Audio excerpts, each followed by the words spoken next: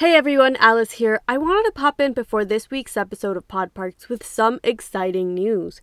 We are extending the call for proposals for the World Urban Parks Congress 2023 until May 19th.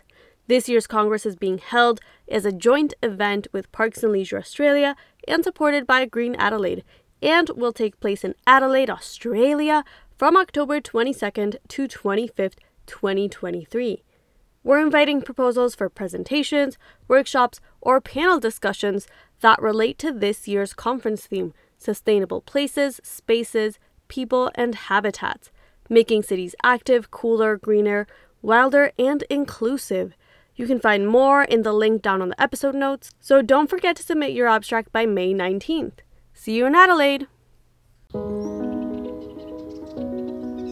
Welcome to Pod Parks, a podcast for the park-minded brought to you by World Urban Parks. In this podcast, we'll embark on a journey through the world of parks, from intimate community parks to sprawling urban national parks and everything in between. Join us as we explore the beauty and diversity of these urban oases. Meet the individuals and organizations working tirelessly to preserve and improve them. Our guide will be Alice Landin, Research Development Advisor for World Urban Parks. So come along as we rediscover the green spaces that make our cities livable. Welcome back to Pod Parks. I am yet again so happy to be here. Today we're going to listen to an interview with Jayne Miller, Chair of World Urban Parks. We got a chance to hear Jayne introduce World Urban Parks a couple of episodes back, in our third episode called The Rise of Parks. If you haven't listened to that yet, I would recommend that you add it to the queue because it is fantastic. But Jayne has been driving the urban space agenda and working towards the creation of equitable green public spaces for decades. She is a powerhouse in her own right, and I want us all to get to hear more about her work and, pick her brain for half an hour. Now, this interview was conducted at the World Urban Parks Congress 2022 last November. And we were live at this very crowded and very packed conference venue, and halfway through the interview we experienced some technical difficulties and my mic was sort of cut off. But the interview and her answers were just so enriching, and she had so many great insights of what was going on around us at the conference that despite these issues, I just really wanted to share this original interview.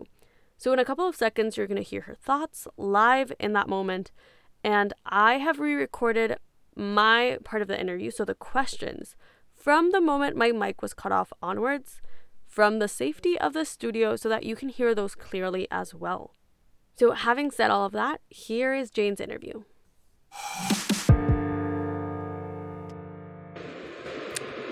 Welcome to Pod Parks, a podcast by World Urban Parks. I'm Alice Landin, and we are recording live from the World Urban Parks Conference 2022 in Monterrey, Mexico.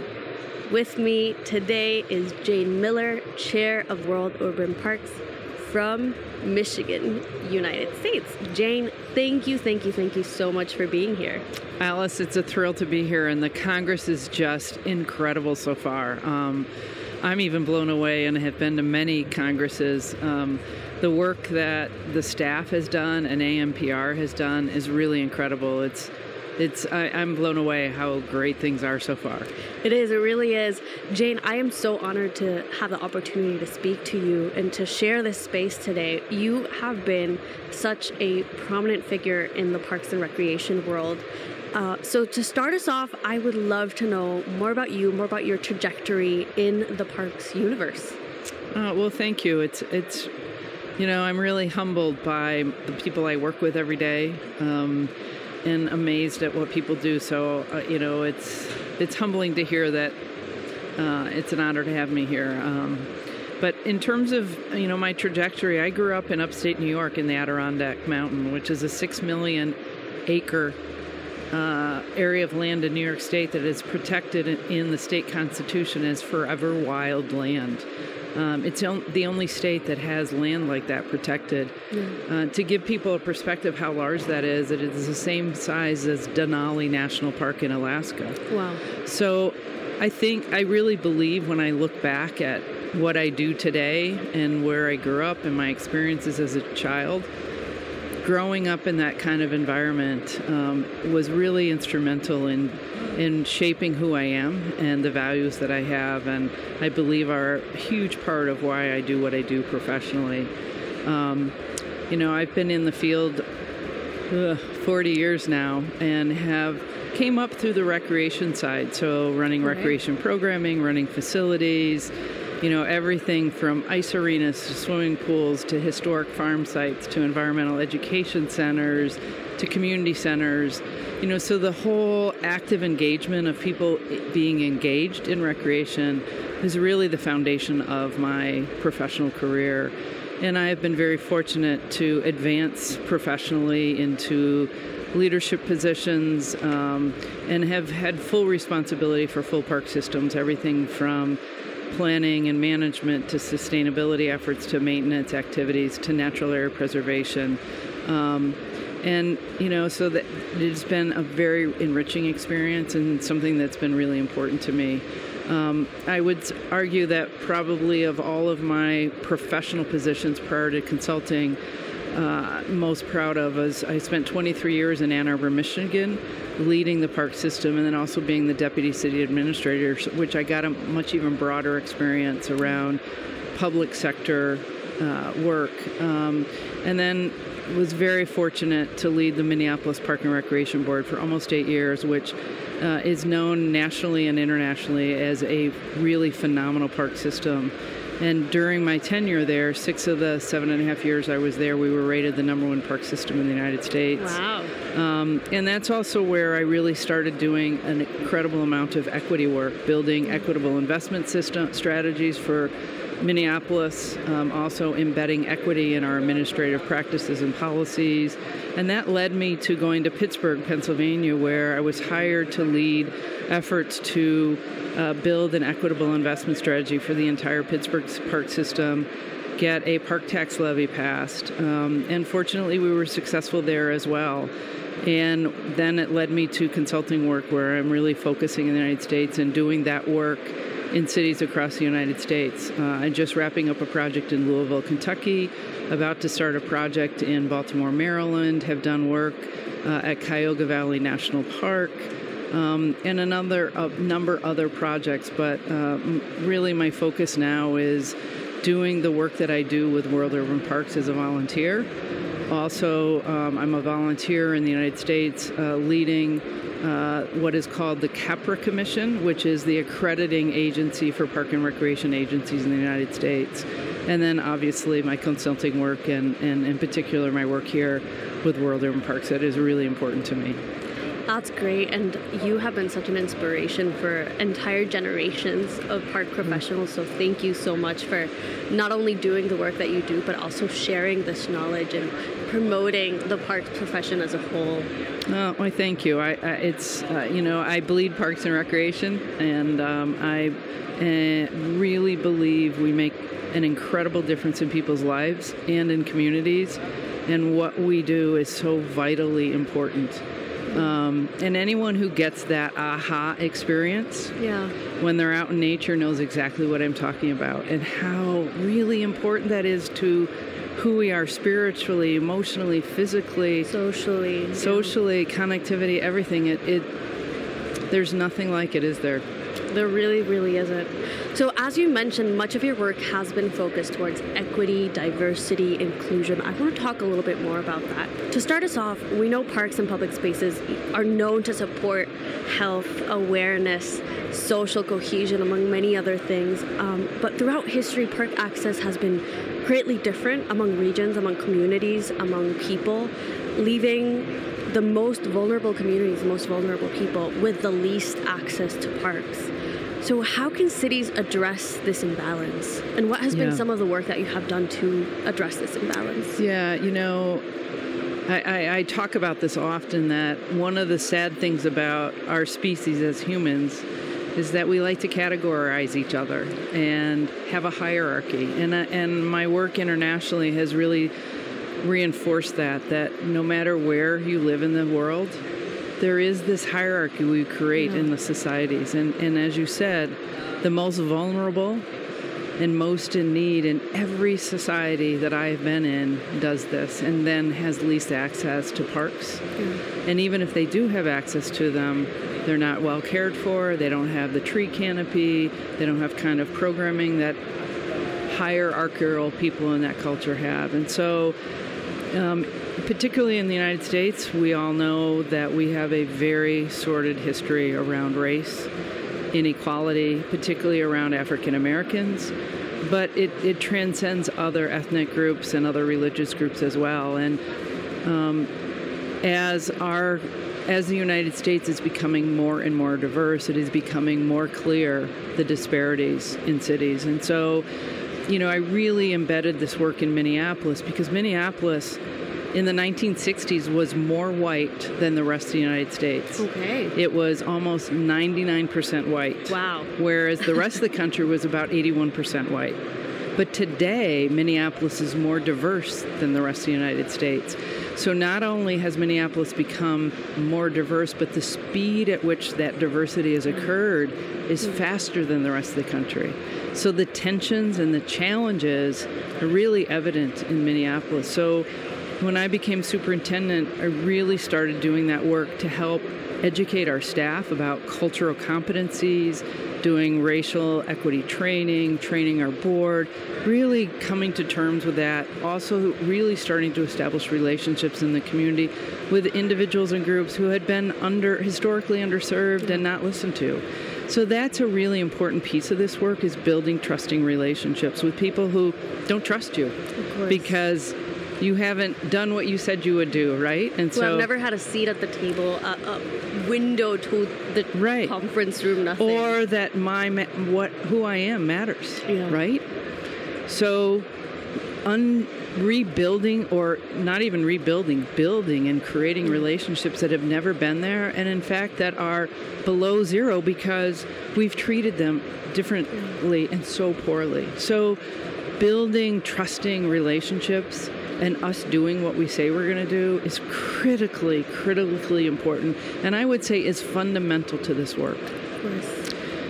Then Go ahead. I would also say then the other piece then is taking the resources that we have, that as a park professional, that we are stewards of this land and these resources, making sure that those resources are spent equitably. Money is power. It is. And if we don't take the resources we're given and invest them across the community equitably, then we are not doing our job. As professionals, we are to serve everyone in our community. And so using that money, to me, and spending that money equitably is really where the tire meets the road, right? And what does it mean to spend money equitably? How would that be translated into a park system, into a community? So, historically, park systems make decisions about where to invest their money based on what professional staff say. Oh, well, this park needs this, or this park needs this, or this program. But a lot of it's anecdotal. So the work that I do is all based on data. So we collect data about every park, every asset in every park. We look at the historic investments that have been made. So it's all data-based. The other piece, which is really the other critical component of equity, is understanding the neighborhoods that surround every park and looking at things like the poverty rate, racially concentrated area of poverty, looking at the senior population and the youth population, looking at health disparities, looking at historic inequities that have occurred in that community, temperature in that neighborhood, looking at flood risk, looking at mental health conditions, physical health conditions, to understand where in the city is a neighborhood that has greater need than another neighborhood. And then the final piece of the puzzle is hearing from the public and making sure that it's a statistically valid survey representative of the demographics of your city and hearing what the public wants. It's about asking the public, what do they think about all the maintenance care in the park system? What do they think about mowing, trash collection, graffiti removal, literally asking them, how important are those maintenance activities, for example? How important are all the different programming? How important are all the assets in those parks? And then how are we doing in terms of the service delivery in those to develop priority investments based on what the public says they want and how they want that money spent? And then building an equitable investment strategy that takes all of those three components into place and building it based on the data, what the public said, what the community conditions are, and what the park conditions are. So COVID has added an additional stressor to health systems and communities worldwide. What can the aftermath of COVID teach us about parks and public health? And how do we go forward? Yeah, so COVID has been an incredible worldwide collective experience, right? And in addition to the stressors that it's also demonstrated the importance of parks. The park usage in parts of the world that left parks open during COVID, usage skyrocketed. It was the one place people go and be safe, connect with each other, do social distancing. Parks opened up roads so that there was more walkable space, those kinds of things. And it also, in the United States in particular, the disparities were even more glaringly obvious. And so for me, I hope the aftermath of COVID is the recognition of how vital and critical parks and recreation are to our life, and how critical addressing inequities around parks and park access. Now, I want to talk about World Urban Parks. Could you tell us more about your work in the organization, as well as your priorities and WHOOP's priorities for the next couple of years? Yeah, so, I've been very fortunate to be involved in the organization even prior to its creation. I've been on the board since 2015 when we were created, and have been fortunate to serve as the chair since late 2018.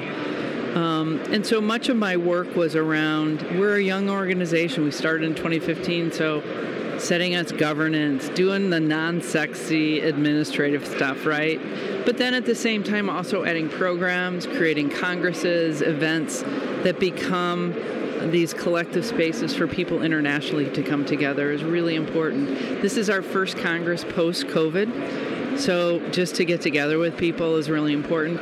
I would also say a major shift that we have made, and a very intentional shift we've made as we not only have come out of the pandemic, but as we have put our administrative stuff in place.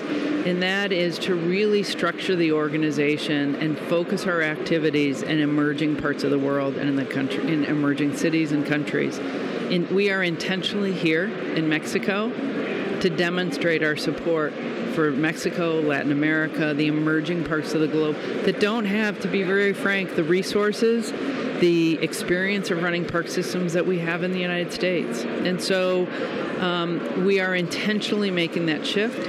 Our new CEO is an intentional hire of Luis Roman because of the amazing work he has done in Mexico and in Central America to advance parks and green spaces in this country and to activate this real advocacy and understanding of how valuable parks are.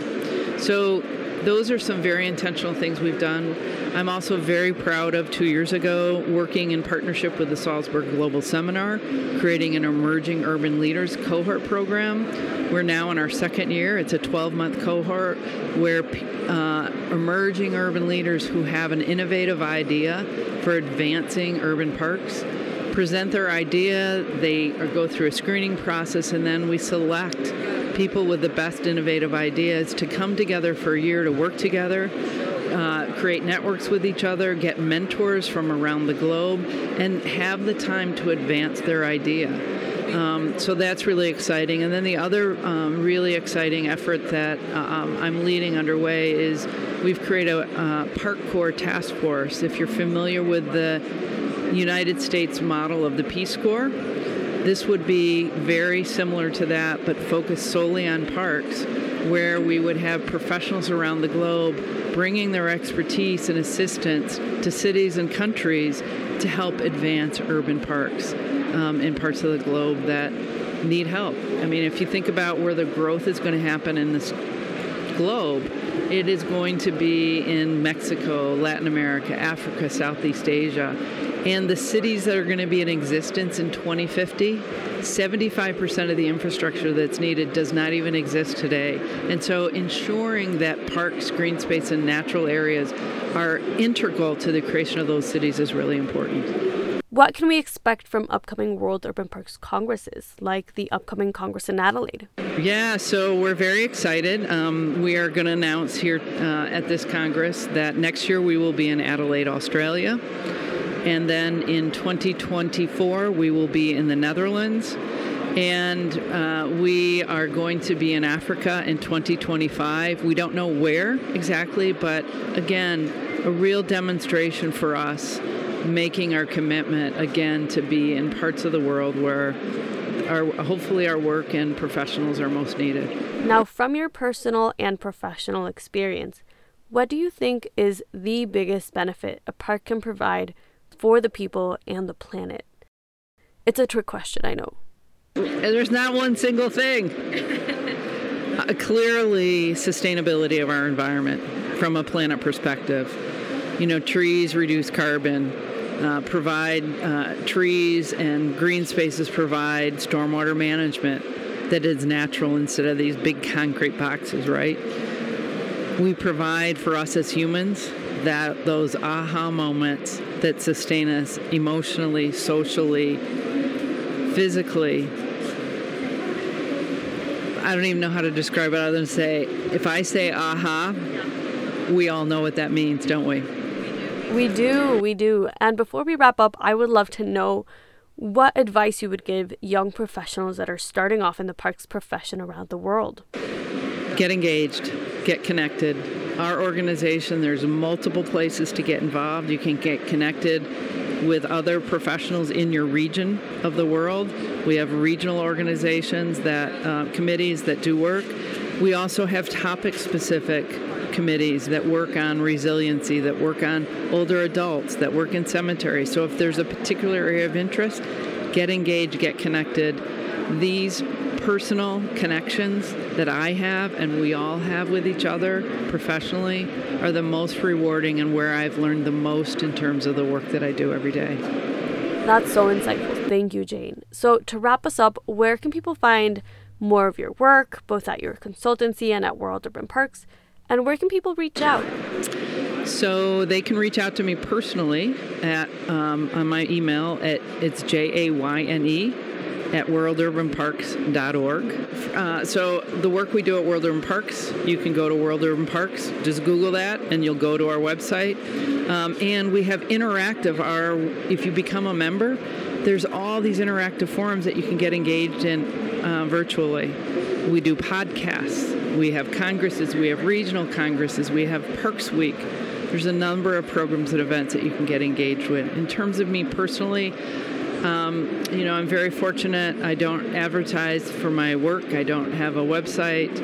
I suppose my work speaks for itself. But again, if you reach out to me through Jayne at worldurbanparks.org, I'd be happy to connect you with and share with you the work that I do professionally outside of World Urban Parks as well. Thank you so much for joining us. Great. Thank you so much for having me.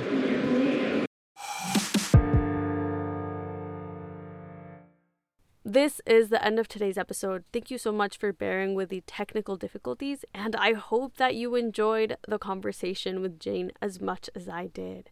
Join us next week for another great conversation on the world of play and cities for children. Now, don't forget to subscribe to our podcast so you never miss an episode. And please leave us a review. I would love to hear more from all of you and learn, what topics you'd like to discuss, what guests you've loved and want to hear more of. I've been reading all of your reviews and they have helped us craft a better show. So keep them coming in. And if you want to get involved and get connected with park professionals from around the world, visit worldurbanparks.org, where you can also find all of the programs Jayne discussed today. Before we leave, I want to leave you with the following question. Do you know who builds and maintains your favorite park? I want to invite you to reach out to them and learn more about how the magic is made. Thank you for listening to Pod Parks by World Urban Parks. Pod Parks is written and hosted by Alice Landin, produced by Victoria Martin and Luis Roman, sound engineering by Vladimir Yañez. Don't forget to visit worldurbanparks.org and explore the resources our online community has for you. Get out, explore, connect.